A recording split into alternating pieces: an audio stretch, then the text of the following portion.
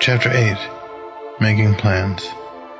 Sarah loved the castle, its people, and oddlings. Although the castle had been her home since Isadora married King Alexander, when she was just a teenager, she always maintained a love for the countryside. She hoped her trip to the countryside to see Nicholas would be restful, insightful, and productive. As she approached the hills of the Clauses' farm, she longed to feel the promise of that. Lady Sarah and her entourage traveled many miles and for many days. Well protected, 4 men of the Royal Equestrian Guard escorted her and Wallace's coach. From his high vantage, the coachman saw they were approaching a barricade. He gave a signal to stop, and the large wheels of the carriage slowed as the brakeman pulled back on the stick. The coachman tugged back on the reins. The 2 horses slowed their stride as the carriage drew closer to the hill leading down to the farm. The carriage stopped. Whinnying, the horses' restless gait settled into a stance as they paused on the muddy path. Napping, the royal occupants felt the coach gently lurch to a stop. Curled at Sarah's feet, Bose lifted his head. Lady Sarah, facing forward in the carriage, quickly gained her wits. She heard muted conversations outside the carriage between someone and her driver. Curious and unsettled when the carriage stopped, she relaxed the book, tilting against her bosom. It slid into the lap of her dress as the carriage came to a rest. "What is it?" murmured Lady Sarah, lifting from her seat. Her view from the side of the coach limited her view of their heading. Wallace rubbed the back of his neck to soothe Beau's fretfulness. "There seems to be some sort of construction, milady," said the coachman, high upon the bench, above and forward of the door. Lifting the window glass, she observed, as best as she could, from the small square opening. Prince Wallace sat facing her. He observed her curious eyes as she stretched her neck to see the window. "I cannot see what's happening," she said. Her face frowned. She clasped her hands together, glimpsing curiously from the window. She could only hear the soft conversation. From his bench atop the coach, the driver watched the party of workers continue erecting a long barrier across the access road leading to the farm. A tan, scruffy, shirtless man toddled up to the square window and peered at Lady Sarah. Somewhat disquieted by his stares, she nodded with a faint, uncomfortable smile. Upon the rotund man's chin, he wore a crisp beard down to his tan, sweaty chest. His head was a melon round. Sarah tacitly glimpsed down and again into his brown eyes and furrowed face.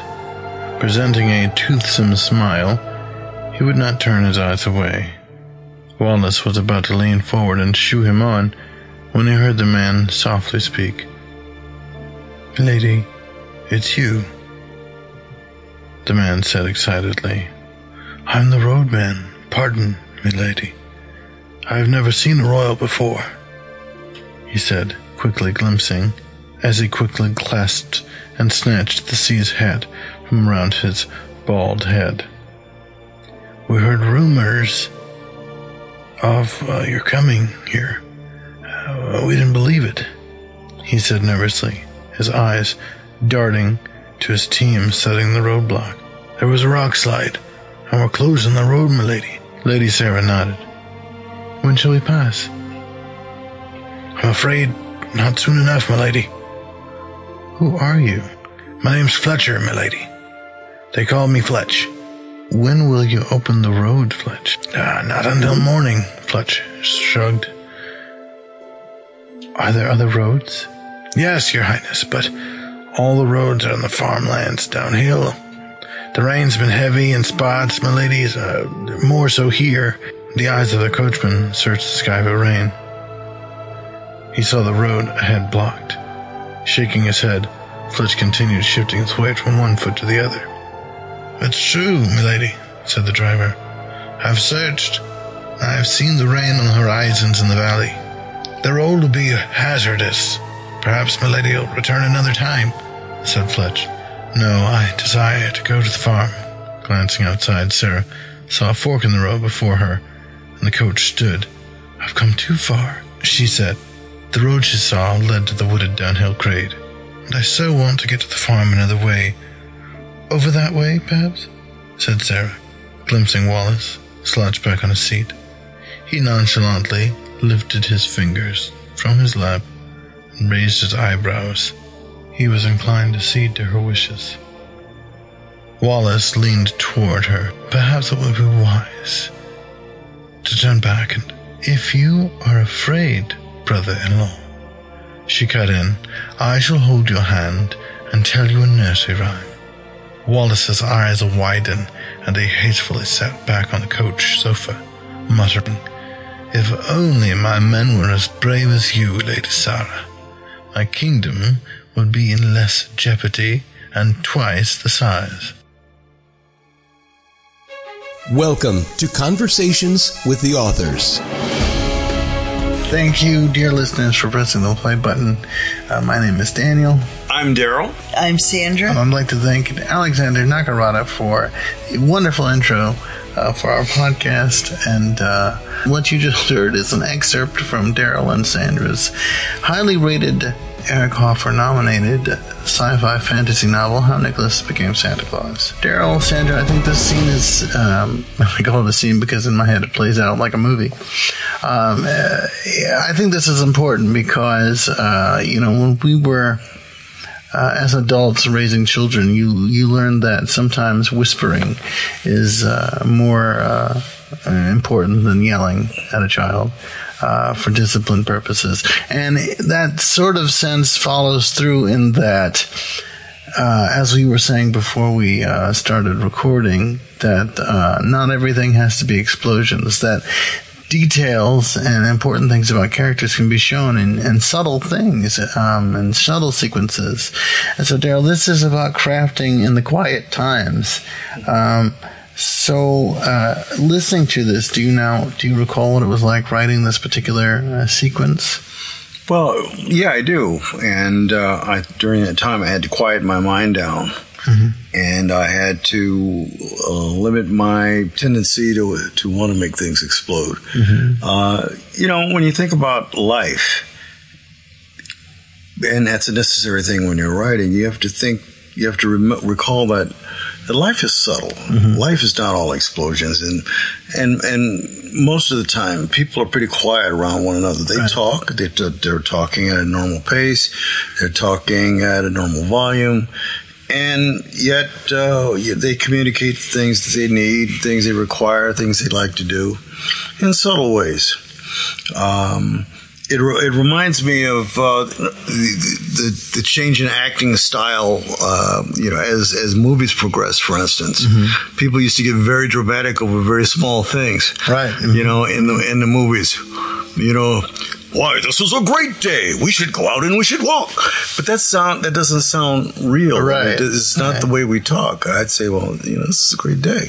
And Sandy, we talked. We should go out and walk. Right, and we talked in a previous podcast. We talked the episode with "The Devil is in the Details," and in this, it is also kind of true because it's now we're sort of seeing one of those moments in the book where our characters have downtime, just like we do in our regular lives. But you wrote this interaction with Sarah and Wallace in such a way that we get so many, I feel we get so much information about them. We get an idea of what Sarah is like, that she can be both sort of intimidated, but at the same time strong in regards to how she replies to her brother-in-law, and how Wallace, her brother-in-law, seems to have that sort of adverse of that. He's strong, but she can make him back away a little bit. But also you see his kindness in that he's trying to, calm the dog down, Bose, who's barking at this. And was that all intentional, or was this something that just sort of came about naturally? It was a combination of the two, but mostly intentional. Mm-hmm. And why was it important for you, at least in this sequence, to show these sort of things? Well, were the observations that I made, were they what you were trying to portray for one? They were. Mm-hmm. I think you're trying to reflect real life at the time, in the subtle times, the quiet times, right? Right. We also wanted to show that in the future, in the story, there's going to come a time when Sarah's quietness is not going to be as dominant. Right. That her loudness is going to come out, and sort of a sneak peek. You know, when you're writing a story, one of the rules is that there's a rise and there's a fall in the action. Right. And I think this is one point where there's a fall in the action. Right. And so it gives not only the characters, but it gives the reader a chance to catch their breath. Right. And kind of resolve what they read on the previous pages and prepare for what's coming next. Because if there's a lull in the action, there's going to be a rise pretty soon. Right. That lets you know, because it's not going to stay low all the time. You know, it's interesting you say a fall in action, because even though there's a lull in sort of what's happening, you can also tell that something is about to occur. Because in your book, something is always happening. There's always some action happening, or just stopping to begin new actions that really keeps the readers engaged. I mean, with the roadblock and the storm coming in, you've got to wonder, what are they coming up against? You know, and it reminds me, and I mentioned this before. It reminds me of Bethesda, the video game company, when creating their game Skyrim. They had done the study, and they found that gamers will lose their attention after so many seconds. I think it's a minute or so after going from one area to another area. And I think they found the magic number was like 45 seconds or something like that. So they make sure that within their games, within 45 seconds, you're going to see something, hear something, do something that's going to pull you back into the story. And in this sequence that you wrote, I feel like that's sort of what's happening. I'll agree with that. You have this transitional point where we have Sarah and Wallace traveling to the Claus's farm, and it seems like it's kind of quiet, and before you can go, okay, it's going on a while, before that happens, you go, oh, there's a roadblock. Oh, there's a storm coming. So you do a really good job of, I think, keeping the momentum moving, even though that it's quiet. It kind of reminds me of a tsunami. Mm-hmm. How, it before it impacts you with the heavy action, kind of pulls out a little bit, and it seems kind of quiet, like nothing's going to happen, but stuff's about to hit the fan. And I've got another great analogy to that. When you're in the high point of the story and action is happening, it's like being in a hurricane. But at some point, you're going to get to the eye of the storm, and it's going to get quiet. Right. But you know you're going to have to come out the other side, and there's got to be more action. So a lull in a story generally is going to predict that there's going to be a takeoff very shortly. So when you are writing this story, when you're writing any of your amazing stories, do you write, and this is going to sound weird, but do you write as the writer, or do you write from the reader? You write from the reader. So do you read it and then write it and then read it again? Do you just keep writing and then go back later? Do you sometimes it happens. Sometimes you have to go back because as you travel down that path in the story, certain things will happen intentionally, and other things will happen unintentionally. But you have to account for them. Right. So sometimes you may have to go back to modify the story so it fits the future path, the thing that's going to happen. Right. So that's just a technique. And as co-writers, to close up holes. As co-writers, we had the benefit of passing it back and forth to each other, so we could catch those little things.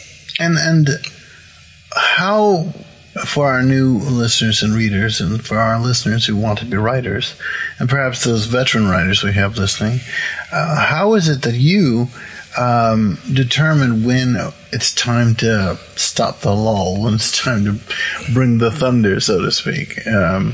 Well, and when I read those passages over again, in my own mind, I kind of determine whether or not, if this is boring or not, if it needs to pick up, because I like to keep the pace regular. Right. And sometimes if a passage or a lull gets a little bit too long, I talk with Sandra and I say, we might have to drop this, or we might have to change this, because something's got to happen. Right. I don't like to introduce situations. I don't like to introduce people. I don't like to introduce locations without something happening before that. Right. I want something to bring us to that point, not just that we kind of haphazardly arrive at that point. I think it's interesting because I think that you write for all readers, because if you heard my reading of the passage, and I tend to read at a moderate pace. I suppose sometimes it could be faster. Others read faster than I, some read slower than I. But the action within the story, I think, still, I think it still comes through. Well, no matter what your pattern of reading is, it's a pattern that satisfies your taste and how you absorb things. It's almost like a meal. Sometimes you can put something in your mouth and you can wolf it down and never really taste the flavor of it. Right. And other times you put something in your mouth and you savor it. And so sometimes reading slowly, you can suck up all the marrow and really enjoy the story and get the taste the meaty parts and the subtle parts. Did who came up with the idea for the sort of the visuals for the story, for the farmland and such? And me. You did. And what was your inspiration for that? Even though things are quiet, I readily get bored. So I have to have something that is stimulating subtly. Do you find that your photographer's eye... And that's not a contradiction in terms either of something that stimulates and subtle. It can be subtle and stimulate too. Yeah. Do you find that your photographer's eye plays a part in your descriptions and such when you do your stories? Yeah, because you could go past the same field a million times, but there's a shadow or a motion or a glint that isn't supposed to be there, or that you haven't noticed before, and then you have to take a picture of it. Right. For me, especially in describing things, I'm a very visual person. Yes. So I think in pictures. Right. And everything that I write it from a picture. Yeah. What would I like to see up on a screen? Right. And how would that appear to me, and how should it appear to other people? So I write what I see in my mind. Yeah. Okay. So it's pretty easy for me to get an idea. I just let my mind flow. It's interesting because I would, reading the passage sort of cold, out of context with the story for the rest of the readers, you still get a very interesting, like for those who can visualize it, images. I can see the countryside. I can see what the road might look like. I can see what a short rotund fletch might look like. So. And you can hear the horse's hooves, and you can hear the wheels, and you can hear the stones, and you can smell the changes in the air. You can smell the dirt in the air. Yes. And you ever smell fresh dirt? Little pieces of dampness that lets you know a storm is coming. And you see the light changing. The light is going from bright to dark and dark to bright, and subtle. So, what advice might you have for our readers who want to be writers, who and maybe some of our veteran writers who are trying to learn how to write in these lull states? Anytime you walk out your door, just look at something and then go back in the house, write 3 pages. A 3-page description. Has to be 3 pages. Okay, and why 3 pages? Because the first page gives you your orientation, your second page gives you any action, and your third page is your aesthetics, your sight, sound, smell. That's an interesting method you have there. And Darrell, what about you? What advice might you have for writers who are trying to learn how to write in that lull state? Well, just notice your surroundings and your environment, and you'll notice that most things are quiet and subtle. And you emulate that in your writing as well. Not everything is dramatic and loud and explosive. And depending on the story that you write, that'll come, that'll happen. But there are the quiet stages, you know. And in most people's lives, there's quiet. It's sedate, and then there are these periods of that are punctuated by loudness and explosions and action, and that's what reality is. You know. And dear listeners and readers, ironically, that is also how Nicholas Became Santa Claus is. And if you're in that part of your life that's sort of in a lull or a sedate state, and you're looking for your explosions and you're looking for your big bangs, and you're waiting for someone to bring the thunder, you can check out our Facebook. You can check out our Facebook at Troupe Books. You can check out our TikTok at Troupe Books. You can check out our X at Troupe Books and our Instagram at Troupe Books. So you'll find the link to the author page at the Ewing's Publishing, where you can pick up a hardcover and a soft cover of the book. And if you like it, let us know what you think. And if you have any thoughts about topics, let us know what you think. And perhaps we'll talk with you next time on Conversations with the Authors.